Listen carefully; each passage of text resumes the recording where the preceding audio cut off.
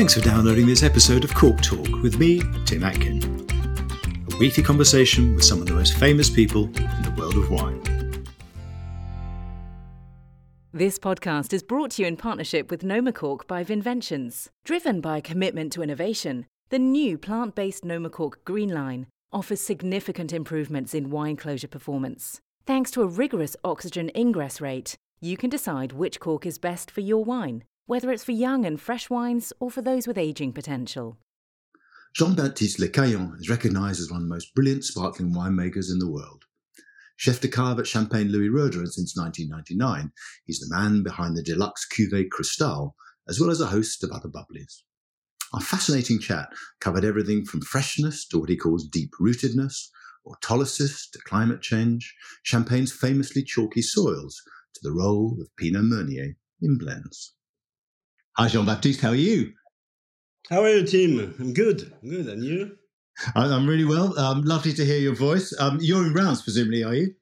Yes, I am. We just finished vintage last week, so it's first week since vintage has finished. So it's good to relax a bit and get some fresh air back, after 4 weeks of full speed, full energy in Champagne. And how the vintage was early this year, was it? Presumably, it seems to be early everywhere in Europe. Yeah, we started quite early. We thought it would be much earlier, and finally we got. We started only August 29th, so we expected it to be earlier than that, but we had a slow process of ripening, which I liked because it gives us time and a better ripeness. So, but it's still early for Champagne.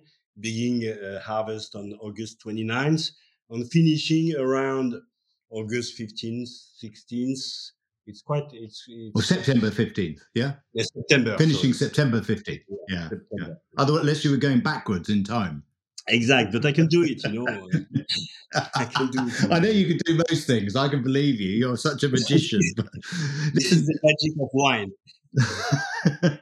Listen, it's appropriate that you're sitting in Reims because that was where you were born. You're very much a Champenois. Were your family in wine? Were your family's winemakers or growers? Not at all. My family were beer makers. I'm from 3-generation beer making family, and in the region of France. So my family is from here. And then I got the idea when I was young. I got really kind of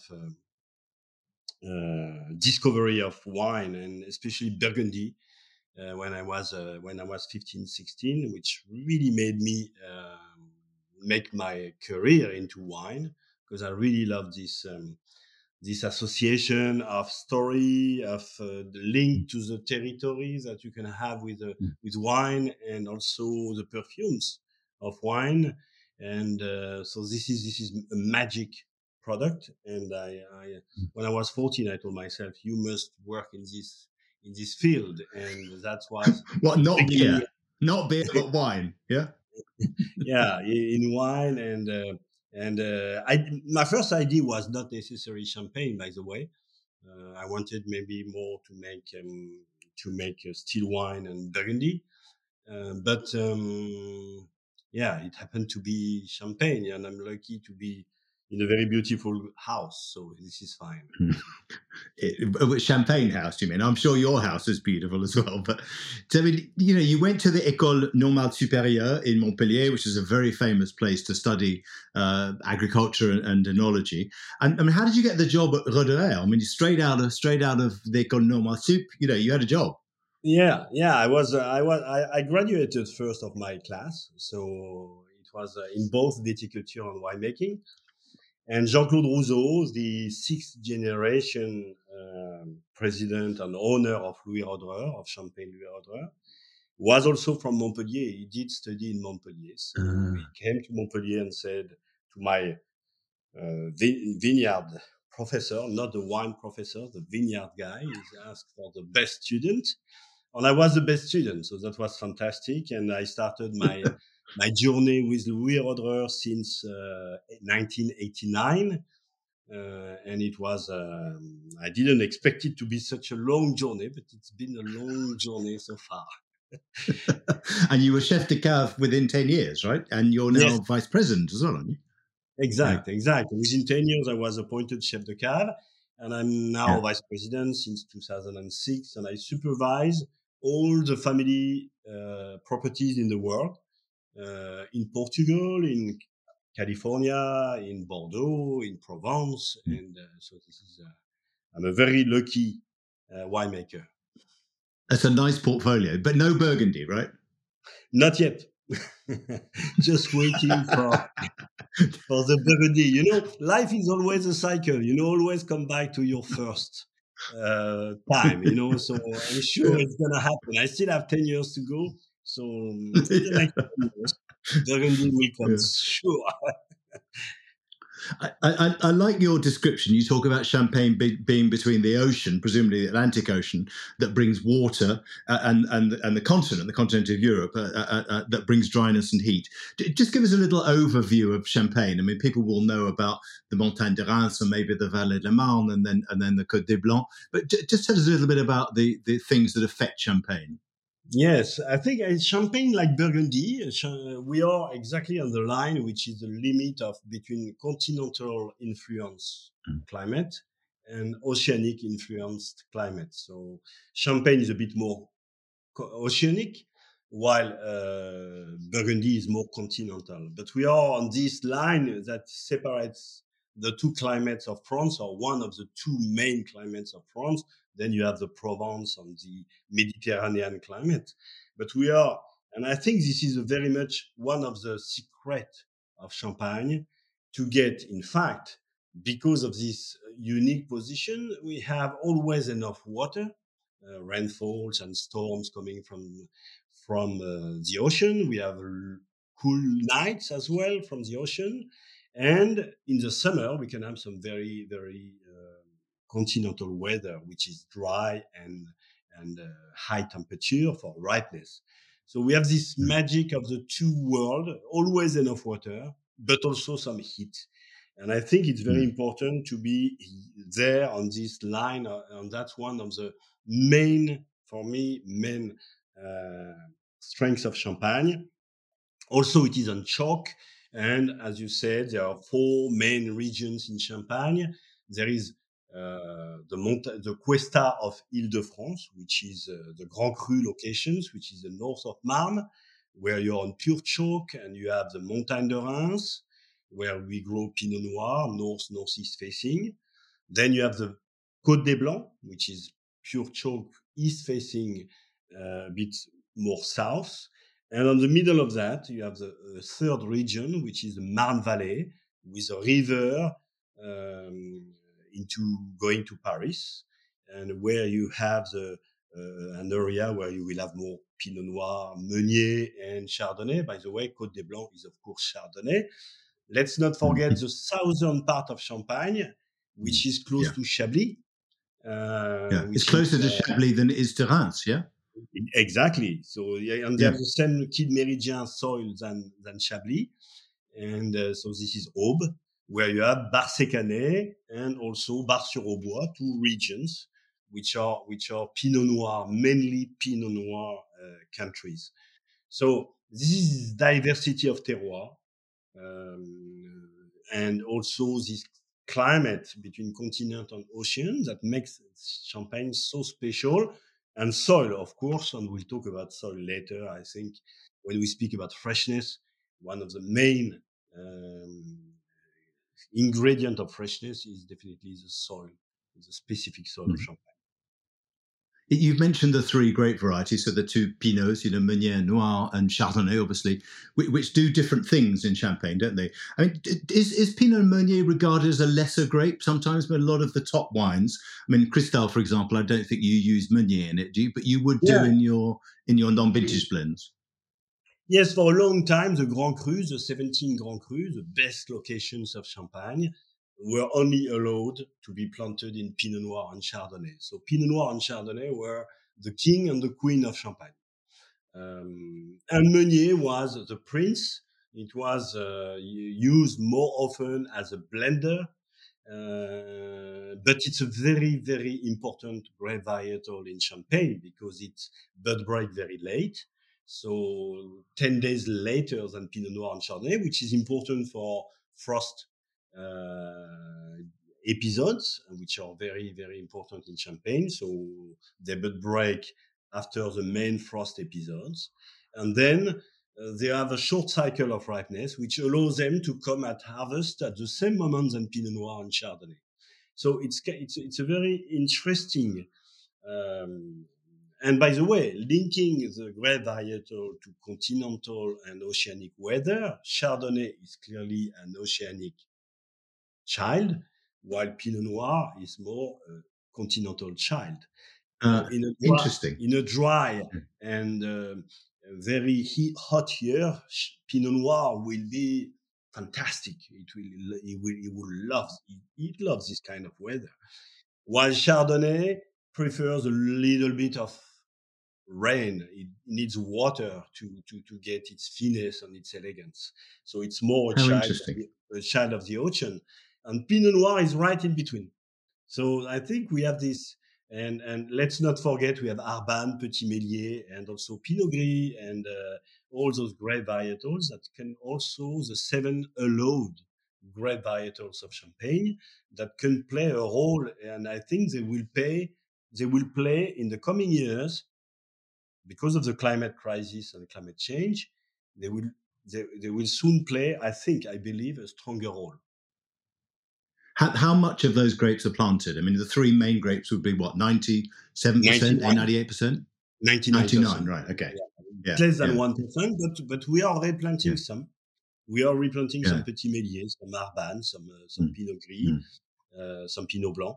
And I think this is going to be important to get this diversity in the future, to get not only one solution, two solutions, because we have extreme climate conditions.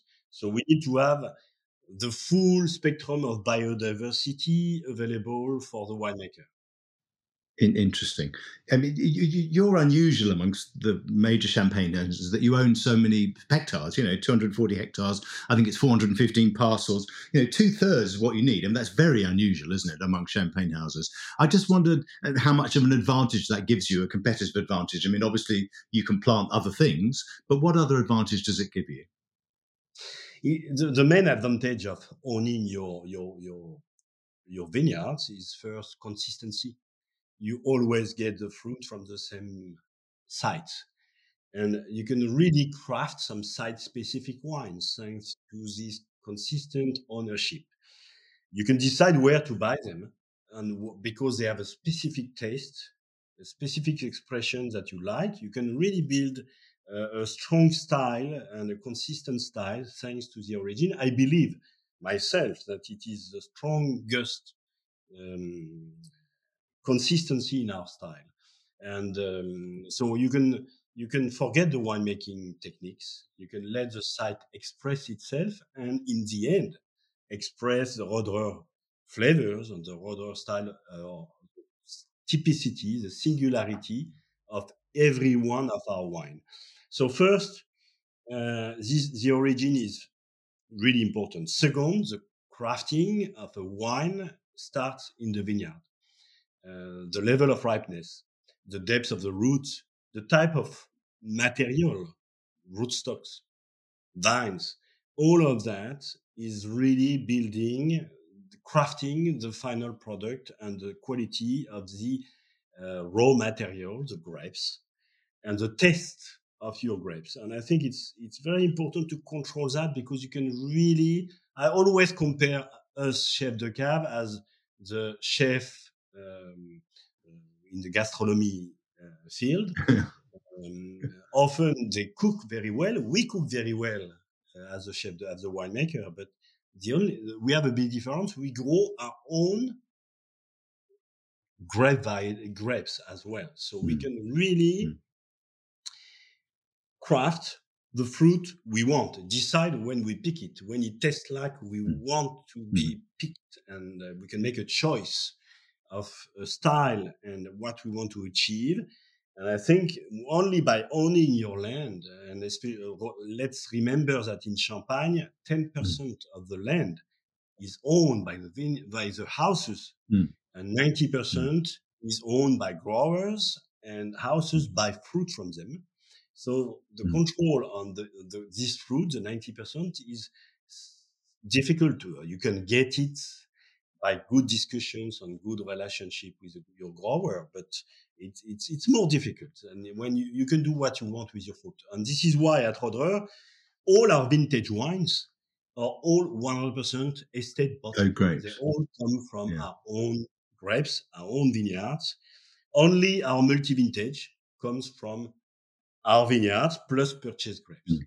Yeah, and you can decide also whether you want to be organic and or biodynamic, and you've been both, haven't you? Yeah.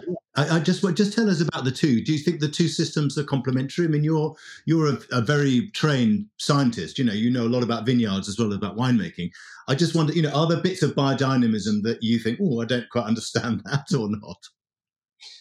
To be honest with you, I don't understand all of biodynamism. When you look at the book and when you read the books of Steiner and so on, this is so complicated. And I think this is a view that I don't want to look at this side of things. What I retain in biodynamic, it is, I think, the biodynamic movement is more the number one strength of this movement is that it is using craftsmanship, traditional craftsmanship, as a key engine of the vineyard management. So everything is seen as small size, small grower, traditional, where we come from. It's deep rooted as a movement. And I think it's important in our wine business to be very deep rooted. Only when you are deep rooted, you can look at the future. I don't believe you can look at the future of wine without being deep rooted. So the biodynamic for us, or the organic, is a good way to come back to this traditional way of farming that engage people, empower all our team to be part of the story, and not just machine, chemistry, and so on, and addition of industry. We have to stay. It's very important for me in the making. You have to stay on the craftsman's side and not on the industrial side. So I do all I can, and biodynamic is one of my tools. I do all I can to get my team on this side of craftsmanship and stay involved. It's a human story. What we are putting in a bottle is a part of our life. It's not just our job. It's part of our life and soul. And I think when you do biodynamic, when you do organic, you can easily get your people to think the same way. So that's for the way of looking at it. For the more agricultural or scientific way, I think we had no choice 20 years ago to forget about chemicals and to stop the abuse of chemicals, of herbicides and so on, because it's not good for the planet, it's not good for the water tables, it's not good for our children. So we had to find a way that will be and relearn, because it's only relearning 50 years ago. Champagne was organic until 1960s. So it became chemistry in the 60s. So we had to relearn, to go back to step zero, what we were in 1960. So and then with the power of science of the 21st century. So we have to use all the smartness, the new tools, the new knowledge, the DNA analysis that we can control now, or we can master. We use all of that, all the power of the 21st century, back to the 1960s, forgetting the heavy chemistry time. What happened in between? Yeah.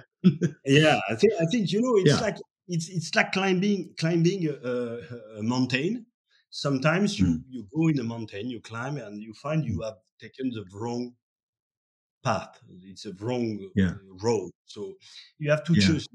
You have two choices on the mid slope. You decide to go back to the hill, back down the hill, and find the good one, or you stay on the top and you fight to find a way to get to the top. But I think it's better sometimes to go back down to the valley, think about it, look it from another angle, and then start again. And that's what go again. Exactly. That's what we did. And I call it innovating backward, not forward. That's what we did. It's interesting. Yeah. It's interesting Now you talk about DNA, because you once said that freshness is the DNA of champagne. I just wondered how that relates to the Roederer style. I mean, can you just tell us how you achieve this magical style in the bottle? Yes. So first, freshness is the DNA of champagne for sure, because I think that's what distinguishes champagne from any other wine. It's bubbles for sure, but there is more than the bubbles. There is this salivating. You can describe it in many ways. This is salivation. This is drying in your mouth, acidity sometimes. It can be also umami in a way. So all this association of softness with a dry acidity or salivating iodine style acidity, all that comes from our soil in Champagne, and because of this calcium high chalk content. And we have some wines which are very unusually high in calcium. So the calcium content of the wine has a drying acid effect. And this is what I call freshness. This is not quite the acidity as we measure it, total acidity, pH, and so on. This is for me more the calcium effect. That is really, really drying and making, and in a way, you don't get the same effect in Burgundy. They have limestone, not chalk. It's quite not the same effect. So this freshness, I think, when you are in a terroir, when your vines are planted in a place, on a site, and on a specific soil, I think our role is to take the best of this. And so I think in the Roederer style, speaking about the Roederer style, in those very fresh soils, we can make very elegant, yet concentrated and dense wines. And I think this would be my description of the Roederer style. It's a texture that will be dense, with a lot of lightness, thanks to the salivating, the lightness, the brightness of the fruit and the flavors. So staying in this magical feeling of, at the same time, there is some power, but it's effortless and it's delicious. So this is where... just listening to you makes... I was going to say, just listening to you makes me want to drink champagne. It makes me want to have a glass. Yes, it is salivating, by the way. Yeah, exactly. I'm salivating. The other thing I want to ask you about is blending. It's very interesting, your approach to blending, because you talk about it as composition, as if it were, I don't know, a painting or a piece of music, rather than assemblage. Yeah, I just wonder how do you combine these different elements? And do you think about the house style when you're making it, or do you just think, I'm going to reflect the vintage or the vintages if you're making a multi-vintage wine? So it's both. It's at the same time letting the vintage shine and make it an opportunity to express this characteristic of the year into a Roederer universe.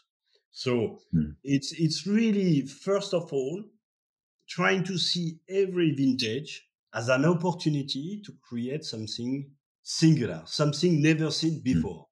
And in that way, I'm against this idea of champagne being consistent in taste and so on. Yeah. This is not it's not very exciting to do always the same taste. What's exciting is to reconsider every year, every vintage, reconsider your winemaking, to really take something, sometimes it's a nuance, but something that is really typical of the vintage, something that you don't get every year, and some things that I want to capture and put in the bottle, and that will be the signature of the vintage. In that, and then I stay with the Roederer universe of this freshness, lightness, length. The finish always of Roederer wines is long and going up and never down. I don't build wines to give the full large flavors and then go short.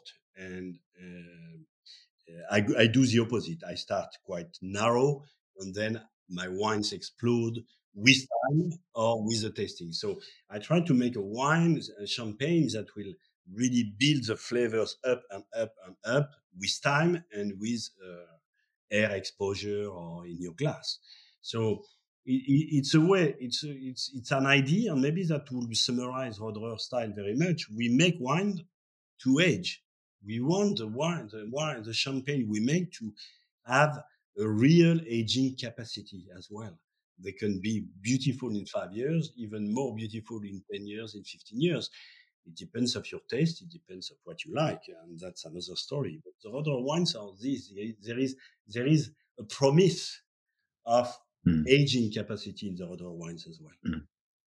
I mean, tell us a little bit about Cristal. Is your most famous deluxe cuvée. I didn't realise that in its origins, back in the 19th century, it was often sweet, wasn't it? That Cristal was the wine that the Tsars liked in Russia was often sweet. Tell us a bit about it now. I mean, it's a very prestigious wine. You've said it always comes from your vineyards. Does it always come from the same vineyards? And just tell us a little bit about the blend and the style of that wine and what you're trying to achieve with it. Yes. When Louis Roederer created Cristal in 1876, he had a vision of soil. Maybe this is the first time in the history of Champagne that where a house speak about soil, and mainly soil. And I always think that this wine, Cristal, was maybe the first wine of soil, specifically made with soil, because Louis Roederer selected to make Cristal the chalkiest, the purest white soils of Champagne. And those very high chalk soil, very little topsoil, but and the bedrock is quite close to the surface. Those soil have the ability to make very concentrated, not very powerful wines, but very concentrated and low-yielding grapes. And everything is concentrated in the flavors, and it's a question of more perfumes, it's a question of more freshness, it's a question of more of everything. And I think Louis Roederer was very smart at this moment to create this wine. So he selected the plots. Today, we have 70 plots that are dedicated to Cristal. They're all Grand Cru, because in Champagne, Grand Cru is chalk. Because and some of them are the original plots, are they? They date back to the 1870s. Yeah, exactly. Well, obviously, before phylloxera, but exactly. The first plots purchased by Louis Roederer were purchased in 1841. So it was pre-Cristal creation, and so 70 of them are farmed to be Cristal, but only 45 are old enough to make Cristal. That means that they are more than 20-year-old, and we don't use a plot into the Cristal blend until it's 20-year-old, because only after 20-year-old the root system is deep into the bedrock of chalk, and you have the magic of soil shining at this moment. It's not anymore Pinot Noir, it's not anymore Chardonnay. It tastes chalk and concentrated chalk. And this is all the idea of Cristal. So in a bottle of Cristal today, the youngest plot is 20-year-old, the oldest is more than 70, and the average age of the vines is about 40, 45-year-old. Okay. So, and Cristal is this idea. So the 25 plots which are not used into the blend are young plots, because in the life of a vine, you need to renew them. So you pull out the vines, you replace them with massal selection, by the way.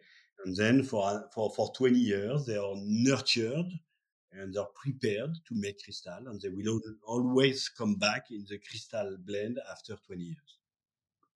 We should mention that because you just mentioned Massel Selection, and you have your own nursery, don't you? Again, I think you're the only champagne house. You don't use clones, you use Massel Selection. So to explain to people, that means that you basically take cuttings from successful vines, as it were, and you propagate them. That's true, isn't it? Yes. We started the program 20 years ago, a bit more than 20 years ago. We had some very old plots, pre-clonal plots of crystal, and we said, okay, now they were Massal selection from our own vineyards, and they were in Champagne, those vines, for more than 150, 200, 300 years. So we said, okay, this is an asset we have here. They are Pinot Noir adapted to our soil, and they have been making crystal for a century or more. So let's replant them, and let's create a nursery, a very scientific nursery. It's not just Massal taking cuttings from the old vines. It's really redeveloped, regenerated, tested with virus, planted in a very, very strict and very, I should say, scientific way to really protect them and make the maximum of our biodiversity available to us. It's also one of our answers to climate change. It's to go into the Pinot Noir. We have more now than 150 different Pinot Noir, Massal selection. And we can have around 10 days difference of ripeness between the earliest ripening and the latest ripening. And they're all Pinot Noir. So I think it's one more time, the key word of this project is biodiversity. There is biodiversity in the fields. There is biodiversity in the soil, organic, biodynamic, but there is also biodiversity in the Massal selection. And all that biodiversity, if you use it in full power, should give you a strong resilience to extremes of weather, to the change of weather. And this is really the direction we have all taken at Louis Roederer to make our story even stronger. It's that word again you use, deep rooted, isn't it? I mean, literally in the sense that your vineyards have got a DNA and a history that's related to the region. Tell us a bit more about climate change. I'm interested in what else you're doing, because you're obviously looking at it and you've described it as a climate crisis. I know. I mean, I think you're right. What else can you do as champagne winemakers? Will you make more still wine? Do you think in the future will you maybe move to north facing sites, or sites with more clay or something like that? I don't know. I mean, tell us what you're looking at. There are many directions we are looking at, and we have a laboratory of climate change that we have created back in 2004, and where we make a wine, specific champagne, our Brut Nature, which is zero dosage, and all that is done into this wine. We only make this wine on very hot, ripe years, like this year, and like 2020, 2015. So we select only the hot, ripe years, and we see how in these conditions we can maintain the freshness of champagne, the purity of champagne, and see how far we can push the limit. And we are implementing in our vineyard, in this vineyard, which is organically farmed, biodynamically farmed, and certified. In this vineyard, we do a field blend of the 7 grape varietals now. It's coming into next step, but we started with 3, then 4 with Pinot Blanc. Now we have 7. So we are trying to do everything we can, including, and this is why we had the Stark connection on this project of Brut Nature, the necessary. This is Philippe Stark, we should say. This is Philippe Stark, who's the architect and designer, yeah? Yes. Sorry to interrupt. He joined us on this project that we had started on our own. And when we explained Philippe what we were doing, he said, I want to join you because I really believe there is a subject here. And we should add on the top of what you are doing another idea, which will be maybe the cement or the key idea of the future. It is to be sober in every mean, decrease any winemaking techniques, do as little as possible, use as little energy as possible, make a field blend that makes things easier after, limited the use of energy, the use of anything, and the use of sugar in the end, zero dosage, to really make a wine of the 21st century in these conditions of climate change. It means maintaining the freshness, showing what champagne can become in these new conditions. And so we have and we call it our laboratory of climate change, because we are putting ourselves in full conditions to see if we can maintain something. So this is for the champagne side. And you're right. We have developed also at the same time some Coteaux Champenois. We have planted plots of Coteaux Champenois, one white. Now we have 4 reds, single vineyards, and we have released in 2018 a white and a plot of red. This year in 2022, another plot of red will join the team. And in the coming years, we have some other plots. So we are doing some single vineyards. We have to fine-tune relearn how to make a Coteaux Champenois in style, something very specific and very adapted to what we do. It's not necessarily a copy of Burgundy. It has to be adapted to our soils, our conditions, our aging, and everything we can do here in Champagne to express our site, which are completely different than Burgundy. So there are many ways, but to link all of that, I think what we are talking about is one thing. This is what we really believe at Roederer, is that the winemaking of the 21st century is to adapt your winemaking techniques to the fruit you harvest, and not the opposite. Not the fruit you'd like to have. Exactly. Not like we did in the 70s or 80s. We want this type of fruit with this acidity, this pH. So we pick at this moment and we transform with our winemaking techniques. I think it's not relevant anymore. You need to let nature do its job. You can fine tune in the vineyards, but then you have to reconsider your winemaking completely differently to keep the singularity of what Champagne territory can produce in 2022, for example, or not what I want to produce. This is what we created with Brut Nature, with Philippe Starck. It was not, and that's what he brought also on board when we worked on this project. He said, don't think about the final wine. We will see what it is. Just focus on each step. And the end will be the result of all of that.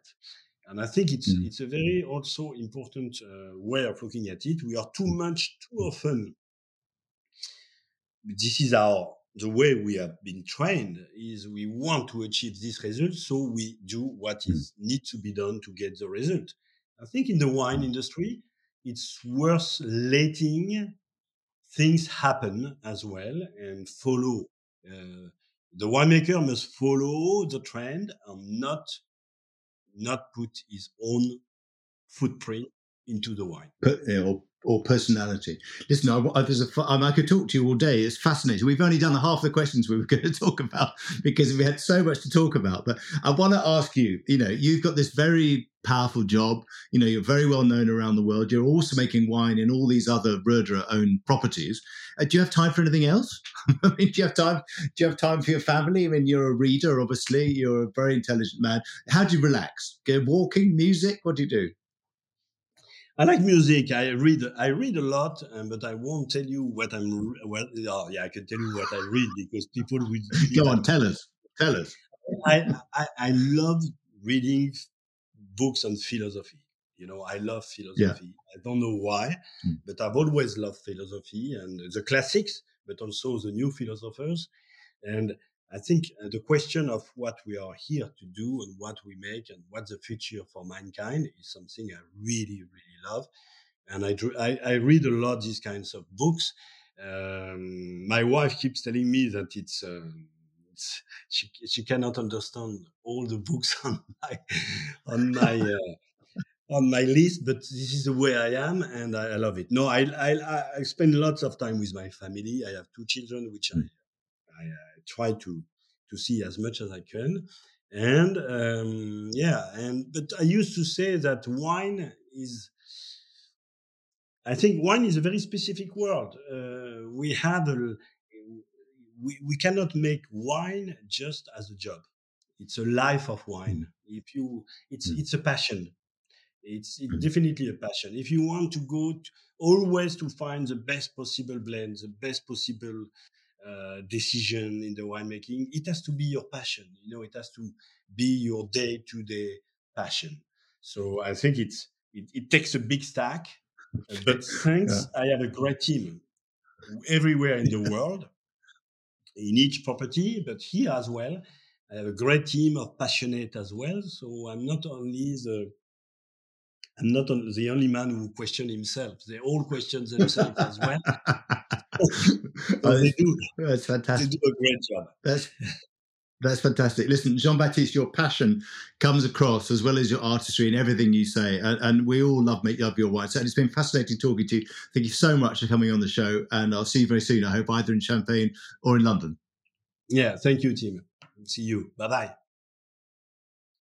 Jean-Baptiste is the kind of person I could listen to for hours. So knowledgeable about his native region. Next week on Cork Talk, my guest is the Australian-born English wine guru, John Warrenchak. Join me then. Thanks for listening to Cork Talk. If you want to read more reports, articles and tasting notes by me, go to my website, timatkin.com. You can also follow me on Twitter, @timatkin, and on Instagram, @timatkinmw. See you next week.